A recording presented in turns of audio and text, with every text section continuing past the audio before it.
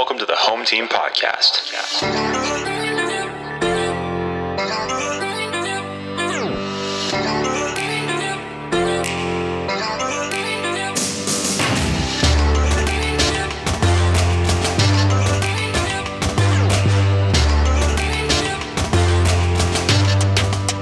Home Team Sac, let's go, y'all.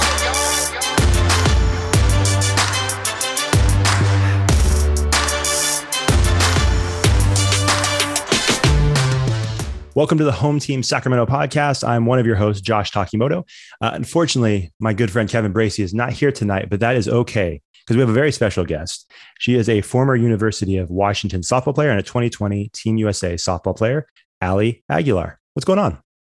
Hey, how's it going?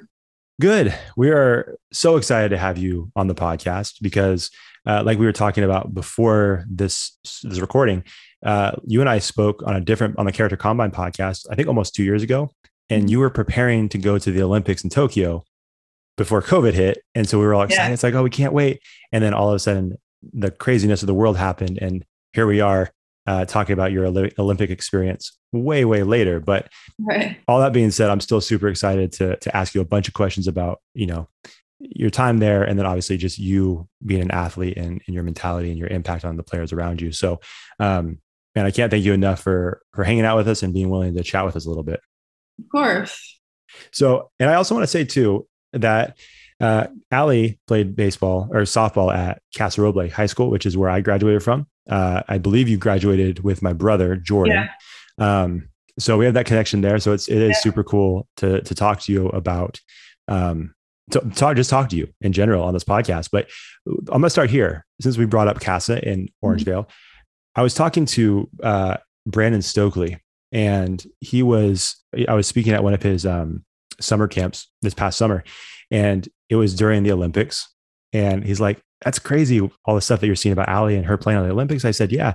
He's like, it's really cool to see, like when you're up at bat, you see Orangevale. Like it's not just Sacramento, like you see Orangevale specifically. Yeah. So like for you, what does that mean to you to represent Orangevale at such a huge stage? And like, what did that mean to the community and from your perspective?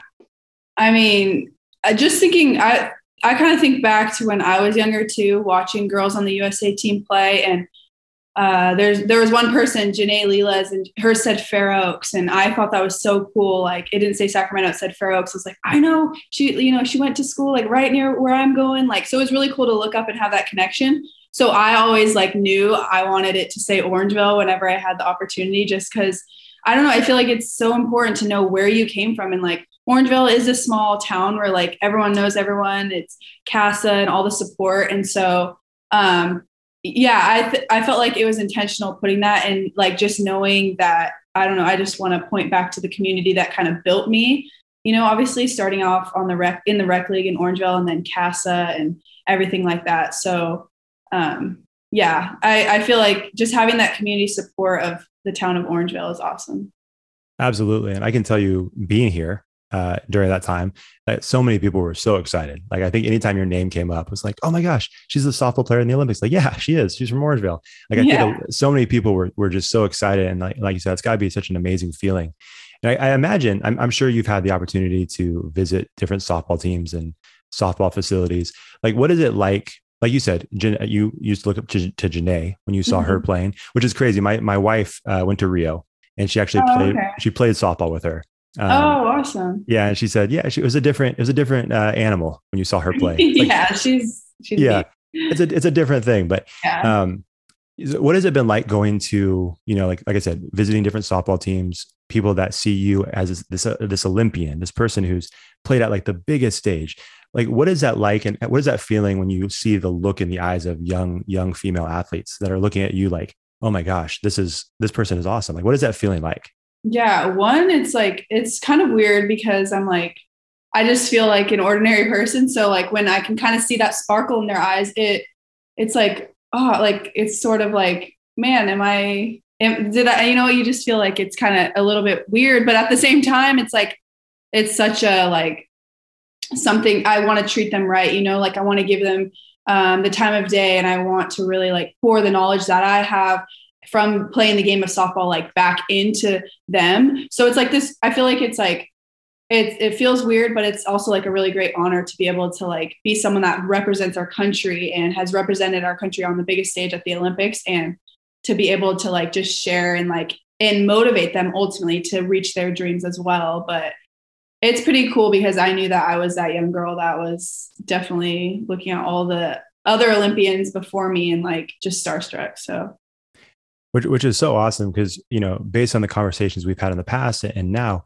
you seem like someone that embraces the responsibility that comes with being a role model. Like, I know there's some athletes that don't want to do that. They're like, hey, I signed up to be great at my sport. I don't want to be, you know, great off the field. Like, I want to be able to do whatever I want to do. But you seem like someone who has just accepted that role, and not just accepted it, but it almost feels like you want to be that person. Is that something that you have always had, or is that something that you've developed like throughout your athletic career as more eyes have been on your skills and abilities? Yeah, I think like my dad instilled in me from like a young age, like, so even when I was in high school, I committed. So I started to probably get on me in high school when I was going to go to the University of Washington, but he always like really taught me to like, I don't know, not only like remain humble, but just like to give every single person the attention and just like, I don't know, just be a good role model, do the right thing. Even if I'm giving lessons or teaching younger girls, like give every single person all of my attention and give them everything that I can. And so I feel like that's kind of been instilled into me just to treat people right. But yeah, I think throughout time, it's kind of evolved into different things of my own. Just I'm really big on like women and girls knowing their purpose and just competing in a really like competitive way, but also a really like respectful way, like be a good teammate, be kind, and sort of like graceful in the way you play. It doesn't have to be so like hardcore. And I feel like that's kind of changed over time, just how to be like a woman in sport. I'm kind of starting to get more like, I want to be able to share that with younger girls. Like, it's okay to still be who you are, but also be able to compete. And so I really like it. Like anything that I can like share with the younger generation, I've always been like, because I know how I was when I was younger growing up, like very curious, very question, like I want to know everything. So I know that that's maybe how they feel. And I want to be able to give that to them and just be an example of like something that hopefully they would look up to and want to be like. Yeah, that's great. Let me ask you this: who was your favorite athlete growing up, or maybe who is still your favorite athlete, and why? Growing up, I mean, I don't think I really had anyone besides like 4th and 8th grade. I looked up to the people that were on the 04 and 08 Olympic team, which was the last time that softball was in the Olympics before 2020 or 2021. But it was like Natasha Watley and Caitlin Lowe, I would say, were the two biggest. Because at the time I was a lefty slapper and, you know, Natasha Watley played shortstop. And so I was just like same positions as them. So I remember I would like get on the TV watching the Olympics and like mimic their swings. And like, I just really like had that dream of being like them one day. So I'd probably say them. And then full circle moment is I ended up playing in Japan in 2018 and 19. And when I was playing in Japan, Natasha Watley, who I look up to for so much, was my coach while I was there because she was an American coach in Japan. Oh, wow. So it was like, yeah, it was crazy that like someone I only thought I would never be able to talk to. I was like, she was my coach. Yeah. So I would have to say like the Olympic players, but specifically like Watley and Lowe. Got it. Yeah. Well, speaking of you know, people you looked up to, being softball players, all that stuff. I told you this last time when we spoke, but so my daughter, she's almost 3 years old. She's a quarter Japanese, and I believe that's what you and I talked about a little bit. You're also a quarter Japanese. Yep. Since then, we had another daughter, so we have 2 little girls. Aww. And obviously, they're both a quarter Japanese. And I'm really hopeful that they're going to see you and think, "Hey, that's what I'm telling them. Hey, that's Ali. She's a quarter Japanese, so just be that good at softball if you could." That's what I'm trying to instill in them right now. Yeah. Both me and my wife are like, hey, just follow her lead. She's really good. I'll teach him. All right. I know last time we talked, I'm like, I need you on my outdoor softball team because we're terrible. Yeah, but obviously you were busy at the Olympics, so we couldn't make that work. Maybe in the future. I don't know how good I'd be because slow pitches is a whole different game. See, right now, my brother and my wife are listening to this and they know it's like, she doesn't know what she just did because he's definitely going to reach out to get on the softball team. So like, Ali may have messed up. No. So let's kind of jump into the Olympic stuff, because like I said, when we spoke a couple of years ago, you were a few months out from getting ready to go to Japan, playing the Olympics in 2020. Obviously, the world got flipped upside down, and it didn't work out. So from a competitive athletic standpoint, what was it like mentally and even physically? Like what adjustments did you have to make to your training? Because I'm sure you guys were training a specific way at that moment. And then obviously, like, mentally you're in a specific space, because it's like, hey, I'm a few months from the Olympics. And then it goes to, I don't even know if I'm gonna get the chance to play in the Olympics at this point because of everything that's going on. So like, just take us through, like, what was your mentality? What was the process like, both physically and mentally, as you were going through it? Yeah, I think the hardest part was just not knowing if it was going to be in the Olympics ever. Like we just kind of were like at a halt, and we're like, we don't know if it's going to be there in the future. And so I feel like that was the hardest part, just like the not knowing in the schedule. And then also we had a whole tour planned. So we had like 70 something games. We were going to come to Sacramento, play at Rayleigh Field, like have this whole, everyone knew about it. So I forgot it about was that. like, we had our schedule like planned out like fully. And then to just be like, oh, it might be postponed. It might not happen. It might. And then finally it canceled. And then in 2021, our schedule was not the same. Like we didn't have the 70 games just because we were preparing for so long for that 2020 year to have that schedule in front of us. So I would say the hardest thing was coming back 2021 and not having that full schedule, just because it was all planned for 2020 and COVID, and you can't have fans, and these people don't want you here, and you have to be test this, like all of those variants, I feel like was hard. But during the COVID time, I would say I didn't realize how much, like, how important facilities are, whether that's a gym facility, the facility I hit at, the softball fields. I mean, softball fields was a little different because it was outside, but Sure. It's like not having access to a gym, like not having weights. Like I literally went to the park and like threw the ball against the wall to like get ground balls, and I would do squats in my house, or like, it's like literally took me back to like, middle school, high school, when you'd like kind of just be stuck in your house trying to like figure out a way to work out. So it was cool because it was eye-opening, but it was tough because you're like, I'm supposed to be an Olympic athlete, and I literally am trying to like work out against this wall ball court across the street. Yeah. So, yeah, it was tough for sure. Just like, I mean, I'm sure everyone else was in the same boat with that. Oh, I'm sure. That's such a good point. I didn't even really think about it from that perspective, but I mean, obviously all the facilities were shut down. And like you said, you're an Olympic athlete. Yeah. You're at the top level there. I mean, you always hear stories about the training facilities, like people going to Colorado to train at the high altitudes, like state of the art stuff. And like you said, there you are, just throwing it against like a tennis ball or a tennis ball wall. Yeah. And, man, what a weird mindset shift that had to have been. But you also said it's like, it was kind of cool. Like, I don't know how many people would have said it's kind of cool, you know what I mean, to get that perspective. That's a very unique perspective. But like, I guess it doesn't surprise me either about you, because you've seen like a very positive person. And like, we obviously follow you on social media, which I would suggest everybody stop what you're doing, go follow Ali, and then come back, because so much positivity. You talk a lot about, obviously softball, your faith, there's a lot of positive motivational stuff. And so I guess, I mean, it sounds funny you saying that this experience was cool when everybody else is like, this was the worst thing ever. But again, I think that it's just, a testament to, your mindset, which I mean, I imagine played a huge role in how you got through this whole COVID thing as you were preparing for the Olympics. What role did you play with like teammates? Or like, how did you guys support each other during that time? Because I imagine, it's family, right? Like that's your team. Those are your teammates, your family, your sisters at that point. Like, how did everybody kind of work together and come together to support each other during that time? Yeah, I'm sure as everyone else did, had a lot of Zoom calls. So we got on like these weekly calls, and just as a unit, as a team, like make sure we stayed connected, and we would just do fun things. I mean, because we couldn't do any like softball wise things. We didn't know when the Olympics were going to be. So we kind of did these TED Talk Tuesdays where we would one person would teach us how to make monkey bread. And then the next week, someone taught us how to do a dance and like whatever they were passionate about. Like one of my teammates taught calligraphy. So we just kind of like bonded through Zoom and like our different aspects of us off the field that make us who we are.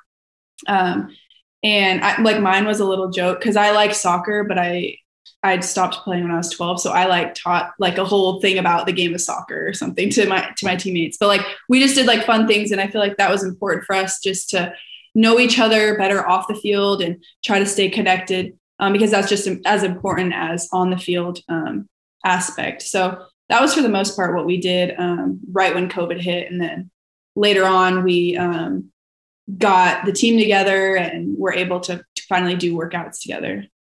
That's awesome. Yeah. Who's your favorite teammate? No, I'm just kidding. You don't have to answer that question. Oh, unless you want to. I was like, that's gonna be a hard one. I have to. Yeah, no, I'm kidding. I just wanted to see if she would do it, but I won't make her answer that question because I'm sure you love all your teammates. So I do. Good. So kind of along the same lines though, obviously, like I had mentioned before, we're all a part of this home team here in Sacramento. So you may have to kind of go back a little bit, or maybe, that's okay. You can shout out anybody, but like I kind of explained to you before, this whole idea of home team is we compete against each other. We compete at, our very best to beat the other team. But at the end of the day, even if we wear a different uniform, even if we go to a different school, even if we compete for a different organization or, group or even a country, right? In your case, like if we have the desire to make the people around us better, like we're all a part of this home team, right? We're all a part of this group that's trying to have a positive impact on the world. That being said, we're still competitive, like I said. So that being said, who is someone that you love competing against, you have a lot of respect for when you compete against them? And why do you have so much respect for them as a competitor? Could it be compete with or against and anyone, or is it just? I was thinking specifically against. Against, right? Against, yeah, yeah. I mean, I guess I would think, and anyone. It doesn't have to be from when I was younger. It can be anything. Oh, okay. Yeah. The first thing that came to my mind when I thought like against is Japan. I mean, they're our biggest rival in softball, like for US. Yeah. Just their team. And like, obviously we don't even speak the same language. So it's like, but you can bond through this game of softball or like just how skilled they really are like at the game. And I don't know, I just feel like I have a lot of respect about how much hard work they put in and like the hours that they practice is like unreal. Like we practice 3 hours, 4 hours, maybe in college and like complain. Yeah. But they're literally out there for like 8 hours a day working hard and like doing what they do. And like it shows on the field. And so I think I just really respect the hard work and the way they go about their game. And like, that's someone that, it's all the way across in a different country, but I feel like, we're still on the same team. I still respect them and they beat us in the gold medal game, but, like I still respect them and, all the best to them. So I would say them, like I really respect like the way they do go about things. That's awesome. Was it, obviously, every team has a little bit of a different style, right? They play a different style of softball. Did that when you guys were preparing, was there like a completely different level of preparation than you've had to do before? Just because, obviously, like you said, the amount of training they do is so intense. I imagine the style they play is also very different. Like how did that work when you guys were preparing and training? Yeah, well, for Japan, we know that they're fast, they have speed and stuff like that. So we had to like quicken up our pace. We know they like to do small ball. We know just different things about the way they might pitch different sequences. And so, yeah, we definitely had to like prepare for their style. And that's true for every country that we played. Like each country is going to have a different style. So, yeah. It was just the extra layer. Yeah. Again, I imagine this. I have a little bit of an idea because of like watching baseball, like the Baseball World Classic and stuff like that. But are there like specific countries that are kind of known? Like obviously, like you said, Japan, a lot of small ball, quick. Yeah. Are like certain countries notorious for certain styles? Yes, I would say. And Mexico and Canada, they had a lot of American players, believe it or not. So okay. if your grandparents can or are from Mexico, or then you can be considered. So there's a lot of college softball players that played in the United States on Mexico. So Mexico and Canada were and Canada. So obviously Canada's just as close, but they, that style wasn't different just because they all had played in America. But Italy, like they all have, some are more aggressive and, gritty and stuff like that. So everyone definitely has their own style. We're known for like big power. We're not as quick, but like a lot of power. So everyone has their kind of strengths, which is kind of cool because it's just a different aspect. Oh yeah. Well, it adds a different level to the preparation and the strategy, right? Like, especially in a situation like that, it's like you could go from one team to the other within a few days and you completely have a different style that you're going up against. You know, you have to make that adjustment so quick. Now, did you have teammates from Washington that were on some of those other teams? Yes, on Canada. Canada? Sorry about that. Yeah, Canada had like 3, their center fielder, pitcher, and first baseman all went to UW. Oh, that's awesome. On Canada, yeah. Awesome. I was going to ask you too, kind of going between the Olympics and college. As you mentioned before, obviously there was nobody in the stands at the Olympics. Yeah, so weird. Right. It has to be completely bizarre, right? Because I imagine the biggest game prior to that was the College World Series, right? Like the most intense atmosphere. So I imagine going from that big game where the place is going wild. I mean, college softball notorious for just having packed crowds, just insane amounts of energy, to Japanese crickets, like nothing. Yeah. So was that weird to get adjusted to that at first? Or, I mean, take us through that a little bit, like that whole atmosphere. I mean, obviously we knew there weren't going to be fans, but you can't really prepare. But yeah, it was just weird because we're in the literally biggest stage and we know that we're in the biggest stage, but it doesn't seem like the biggest stage because there's no one in the stands. You're like, are we sure? Like, are people watching on TV? Because, it's like a weird dichotomy, but we were all kind of like confused about it. But like when I was up to bat, I was like, I literally hear everything that my teammates are saying in the dugout. Like that never happens. Like I normally can't hear anything. And then another thing was like, the crowd has a lot of influence on momentum, I feel like. And like, okay, maybe that was good for us because they would have had a lot of Japanese fans and cheering against us. But I feel like the crowd is just such a big part of the game in general. Like I didn't realize how big like the fans play such a big part. And so just like when someone got a big hit and there was silence, but like a few of us like sounding like we're just trying to yell as loud as we can. It's not the same as having like a whole stadium freak out. And like, so that feel was a little off, but I guess at the same time, it made it special that, I mean, it was such an intimate experience, but it was definitely noticed. And that was probably like one of the weirdest things being there, like knowing you're on the biggest stage, but not feeling like it really. Right. Yeah. Like as you're saying that, like my first thought was, I almost feel like it would be, so obviously like growing up in Orangeville, like I've done plenty of like Saturday morning, Sunday morning workouts at Cass's track. Right. Mm-hmm. And then while you're doing that, it's right next to the softball field. And there's been plenty of times over the years where there's softball tryouts, softball practice. Like that's kind of what I like picture in my head. Like what you're saying is like, oh yeah, this huge, massive space, a team's there and they're playing, but like, exactly. I can hear everything from the track. Like I can hear the coach barking. I can hear the ball being hit. Like, that's just like the first thought. It would be very bizarre for sure. Yeah. Super bizarre. It is. It was weird. Now, I think you kind of alluded to this already, but did it take like an inning or two to get up for the game and get that like energy and that realization that, hey, we are at the Olympics. Like we need to kind of get that energy going, or did it like, how'd that work?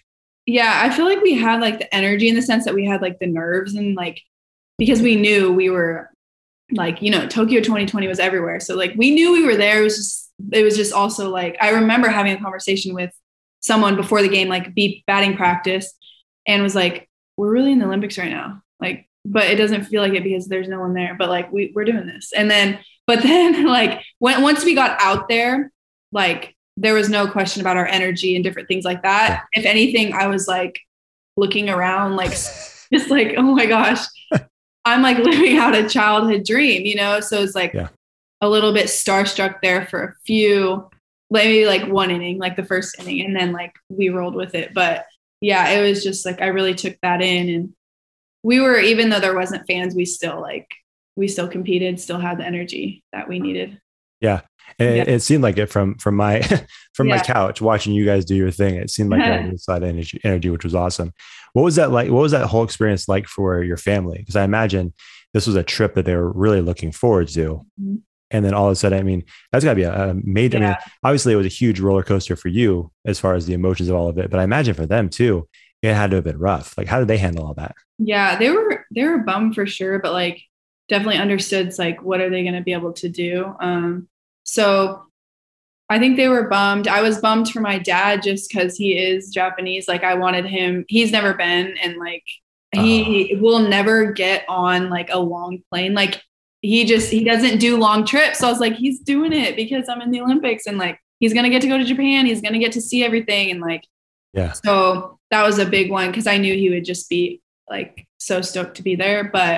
And he was upset too. But I think, I mean, they all knew like, what are we going to do? Because COVID's happening. Like, at least I think most of them were just really excited that I was still getting to go. And so they were still supportive from back home. And like, they sent me letters and pictures and like before my first game, and were super supportive. So, yeah, I think they were okay, but it was a bummer that like none of us got any of our families. I mean, at least our families, it would have been cool if like at least our families could go, but. Right. Exactly. Yeah.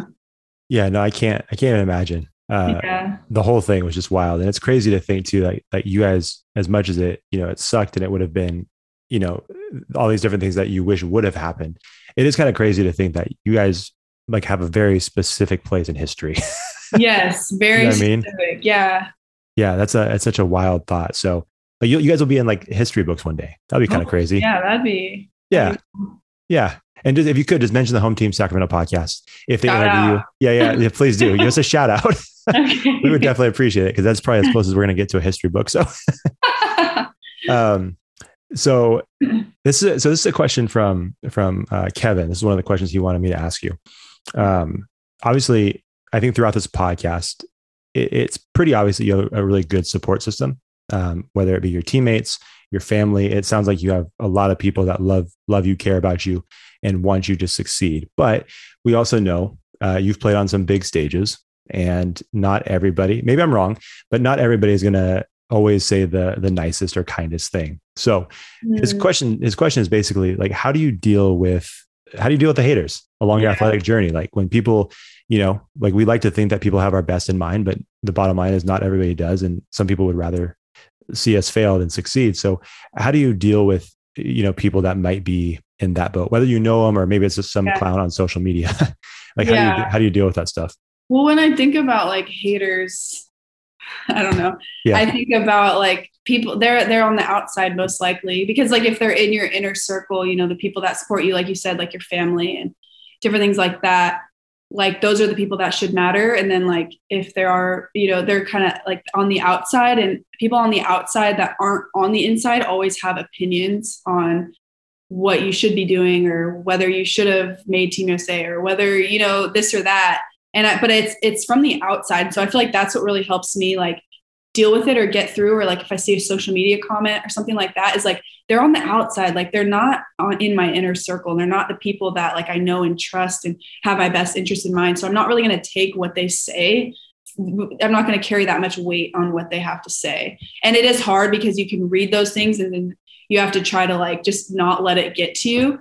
So that part like is tough for anything, but like I think just remembering that, like, you know, they're on the outside, they're not on the inside, and if they're saying those things, they're probably not on the inside. So just kind of, I honestly just like, I don't know how to describe it other than this. Like I just flush it. Like, you know, it's just I don't give it the attention, I guess. And I've never been one like to be on Twitter, scroll through. Like I don't really give it the time of day. So I think that kind of helps like deal with the process. Just knowing like people, those are people's opinions. It's not the fact. So sure. Yeah. That's great. Just so you know, that's probably gonna be one of the sound bites I use for this podcast to promote it, because that was awesome. I think that's a great perspective. I also feel like, depending on the athlete, that answer would be, you can just tell Ali's very kind, because if I asked someone else that, the answer would be very different. I know that for a fact. It'd be much more aggressive. But that's such a wise way of looking at it, though, because there's no point in giving that person any space in your mind, right? Yeah. And it's got to be, I mean, like, you're kind of at an age where you're like kind of in the middle of all the social media, right? But like you hear people say all the time, I probably aged myself as I said that, but people that are going to be younger than you are going to be even more just kind of surrounded by all the social media stuff. So I really think what you said is so wise, but I also think it's such a difficult battle for young athletes right now to fight, because it's like, how do you avoid it? I mean, exactly. It's a very strange thing. So, that's smart. So do you just monitor how much social media you use, or do you just kind of stay away from it? Or are you just able to like look through it and just ignore? I mean, I know you did this thing. Yes. Yeah. If I just do that. Yeah. Yeah. If I get a comment, or I mean, I don't really get much like hate, like on my thing specifically. I think there have been times where I get people's opinions in my DMs or something, and I'll just delete it. Like, it's just like, I don't know. I don't feed into it. I think the more you feed into it, the more you give it more power. And so, it's kind of matter of fact the way I operate with it, but you're on the outside, I don't really know you, so delete, and just kind of having that agency and like confidence to know, like, obviously my faith plays a big part in it. So it's like, I know God's purposed me to be on Team USA. So if someone's saying like, why did she make it? Or, different things, that's just an example. I don't know if anyone said that, but like, it's like, well, God allowed me to make the team. I'm confident in that. So I'm going to be confident in that. And if someone has to say anything else, I'm not necessarily going to believe it, because I believe there's a purpose in why I'm here. And so being confident in knowing that has helped. But I think social media is just, I'm still figuring it out, like, because I'll get stuck on it scrolling, and I know we all do. And it's a great tool, but I feel like it's really damaging the younger generation, to be honest. And so just with comparison, especially with girls and different things like that. So that's how I want to be. Like, I want to kind of not figure it out, but be able to learn how to manage it well, or what's kind of the trick of it, because I want to be able to share that with the younger girls, and how they can still remain confident and not compare, and just be who they are with this extra element of social media. Sorry, I'm getting on a tangent, but it's just like, people these days you have to be who you are in real life, and then you have to be someone on the internet. And it's just, I don't think something with that just doesn't seem right to me. So I'm like, man, how can we as women, just as people in general, still be authentic to who we are? Because we're sort of having to put this fake, thing that we are on social media, but it's fake because we can't really make it authentic, because it's not real life, Right. So I don't know. I have this like struggle with it all the time, trying to like see what's a healthy balance of it all, just because it's pretty intense. Oh yeah, 100%. I mean, as a dad with very young girls, it's even now, like, my wife and I will talk about that sometimes, thinking, man, that's just one of those things that's like, we're so grateful we don't have to deal with that now because they're so young. But like one day, like, who knows what it's going to be like down the road when we do have to deal with it. Like, it could be even more wild than it is now. And we're not looking forward to that, but we got to deal with it when we cross that road. Yeah. You'll deal with it later. Yeah. We'll deal with it later. They're into like Blue's Clues and having, doing fun stuff like that. Perfect. But no, I think that's a great message. And I think it's so true. And I mean, and you probably know this a little bit too. I think where it gets tricky, the higher you go up in your athletic career, or maybe not even athletic career, but obviously with people, people that are influencers that get connected with different brands. Like you said, to your point, people are not necessarily their real selves on social media.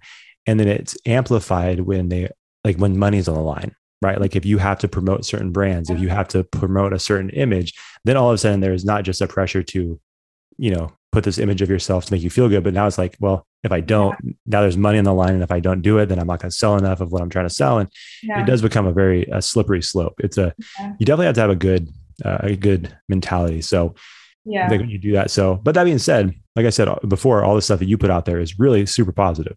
And I think, like I said, I don't just say it because she's on the show, but you guys should definitely go check out Ali's social media because you won't be sorry. It's a lot of good stuff, a lot of positive stuff, especially if you have, young female athletes. Like she is a really good role model for all of them. So just go do it. Just go follow her. And thank you. now, I don't want to put you on the spot, but you did mention like how you just kind of delete the negative comments in the DMs. When you saw that you got an invite from us to be on this podcast, were you close to deleting it because you had such a horrible experience the first time you podcasted? Yeah, I was just like, delete. No, I knew it. I'm gonna tell Jordan. I was right, man. He was gonna delete our message. No way. Well, we definitely appreciate you taking some time. I just have a few more questions, and then I will get you out of here because, like I promised, we have a little more of a tight window on this podcast. That way we don't keep our guests for like an hour and a half. So I'm sure people don't want to talk to us for that long. So, excuse me. Another question that Kevin had that he wanted me to relay to you, was how, so Kevin's, if anybody knows Kevin, I think anybody on this podcast knows Kevin Bracey and he's probably spoken to your team or your school at some point, but he's known as Coach Greatness. And he's all about trying to extract the greatness out of everybody because he believes that greatness is in everybody. So obviously you've played at some of the highest levels and the highest stages. He wants to know, like, what does it take to be great at one sport? Something that I think about is at every level that I've been at, you work your way up, rec ball to travel ball to high school to college to pro. There's a challenge at each level that you like go up at. And I think like being able to rise to that challenge and know like, okay, the pitching is going to get better in college. So I need to get better as a hitter. I think having that drive to meet the challenge or obstacle and overcome it. I feel like that is like, yes, you have to have the skills, but I think like the part of greatness is that you have the will and the fire to like, to meet that challenge head on and try to exceed it. Because I feel like at every level I can look past, like this could have stopped me. I could have settled and I could have given up, but I wanted to figure out how to get better. And so I think like at that in your sport or, even whatever it is in life at your job, like there's going to be obstacles, but instead of like, I guess this is, my fate, you have the ability to kind of like meet that head on and try to figure out a way to get better, figure out a way to figure out the issue at hand. And I feel like that's what kind of has helped me excel at every single level going through. That's awesome. Yeah. Kevin's going to be bummed that he missed this episode. He's going to love that answer. I'm going to send it to him. It's like, hey man, this was your question. It was a good one because that was a great answer. Let me see. I thought I had one more question for you. Oh yeah. So I think we asked you this last time we had a conversation, but who is a coach? Because I mean, our audience is primarily coaches, specifically at the high school level, but in your life, all these years of playing softball, who is maybe one coach that you just have a tremendous level of respect for and who you feel like got the very best out of you? And I just want to add one more thing to that. Is there a specific lesson or a phrase that you've taken from them and have basically applied to your life ever since? Yeah. I mean, when you say that, I think about my college coach, Heather Tarr. She is like really good at getting the best out of all of her athletes. Like she gets to know them as people and she gets to know how they operate, and she's able to like tailor to each individual, like how, you get the best out of them. And I felt like I just really like excelled like competitively at Washington when I was there. Like, I feel like that's where I really like got better and became a better hitter and different things like that. But it had a lot to do with like her being able to pull out the strengths in me. And oh my gosh, there's tons of sayings that like she said that I still like think about today. But one of them is, she says, how you do anything is how you do everything. I think that's a common one that a lot of people know, but it's something that really stuck with me and I really like. And I think it's huge for like character, is like how you go to class. If you give it all, your all in class, that's going to be like how you are on the field, and it should be how you treat your family, should be how you treat your friends. Like who you are in one space should be who you are in every space. And you can't slack in school and then be really good at your sport. I mean, sure you can, but like, you're not going to get very far that way. So just like how you do one thing needs to be how you do everything. And that's something in life that she really taught me. And then, yeah, I think a big one, like just in softball in general, is she would always talk about like, keep the pleasure greater than the pressure. And I think that just in softball, especially, like it's such a failure sport and you're going to strike out a lot, you know, and stuff like that. And so I think just remembering like there is pressure within the game, but always enjoying the game, always having like the pleasure exceeding the pressure. I feel like that's what really made us who we were as athletes at Washington, and just me specifically, like enjoying what I'm doing. That's going to get the best out of me as well. So she's awesome. She like definitely, I don't know how she does it, but she's like a magician with how she gets the best out of her players. But her, and then I would obviously also say my dad. He's been with me through growing up, and then I've had so many great coaches, but it's what's got me to where I am. So it's awesome. I love it. You know, speaking of the love that you have for your coaches, I'm always fascinated, again, kind of going back to this idea of us being a part of this home team. It's always cool when athletes come back to their hometown, their home school, and they give back to their team. So, is that something you do? Do you make a point of going back to Washington? I mean, I know things are a little bit different now, but do you try to go back to Washington? Do you try to go back to CASA? Some of these different, I mean, if you played for any like competitive teams, do you try to go back to those places to give back? And like, why do you think that's so important to do?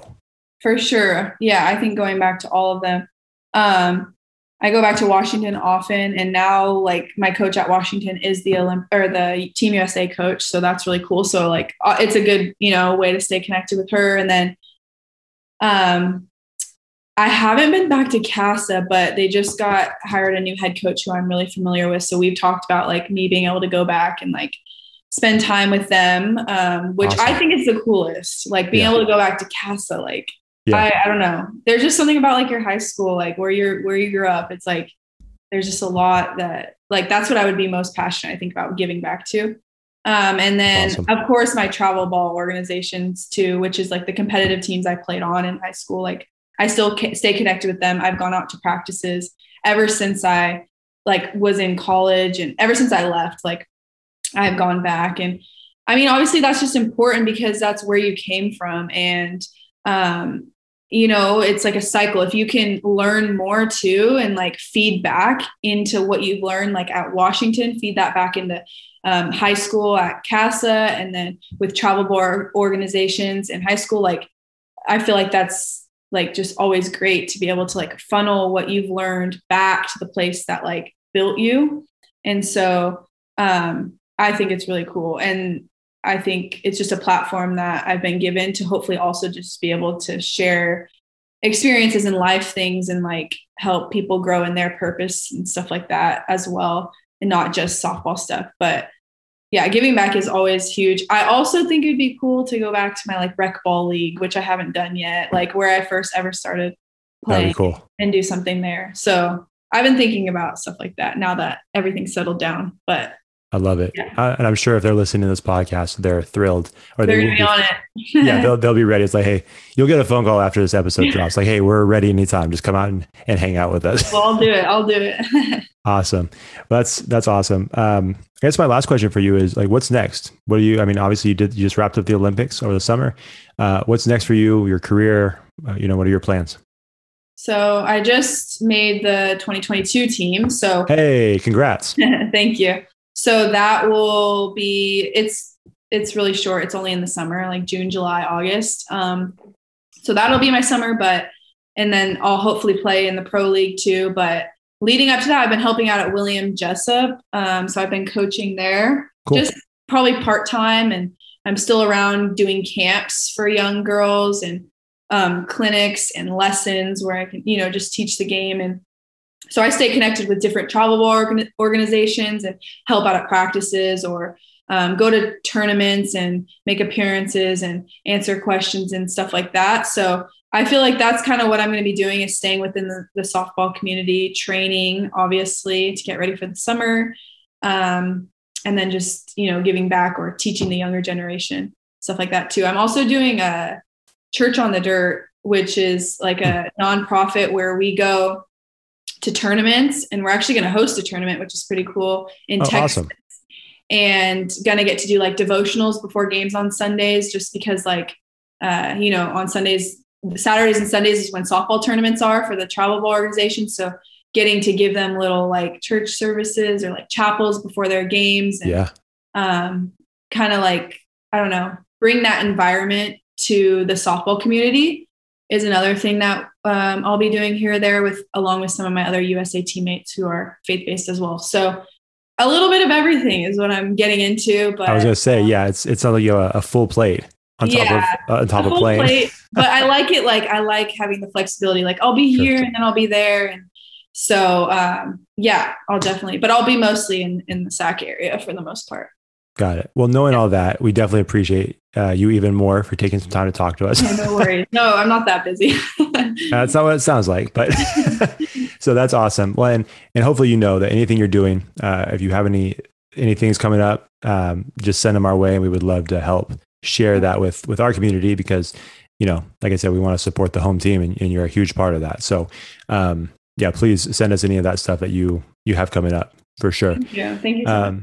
Where can people? I've told people multiple times to follow you. We should probably tell them how. Tell them where. Yeah. Okay. Where can they follow you on social media? Yeah, I only have Instagram, and it's Ali_Aguilar 1.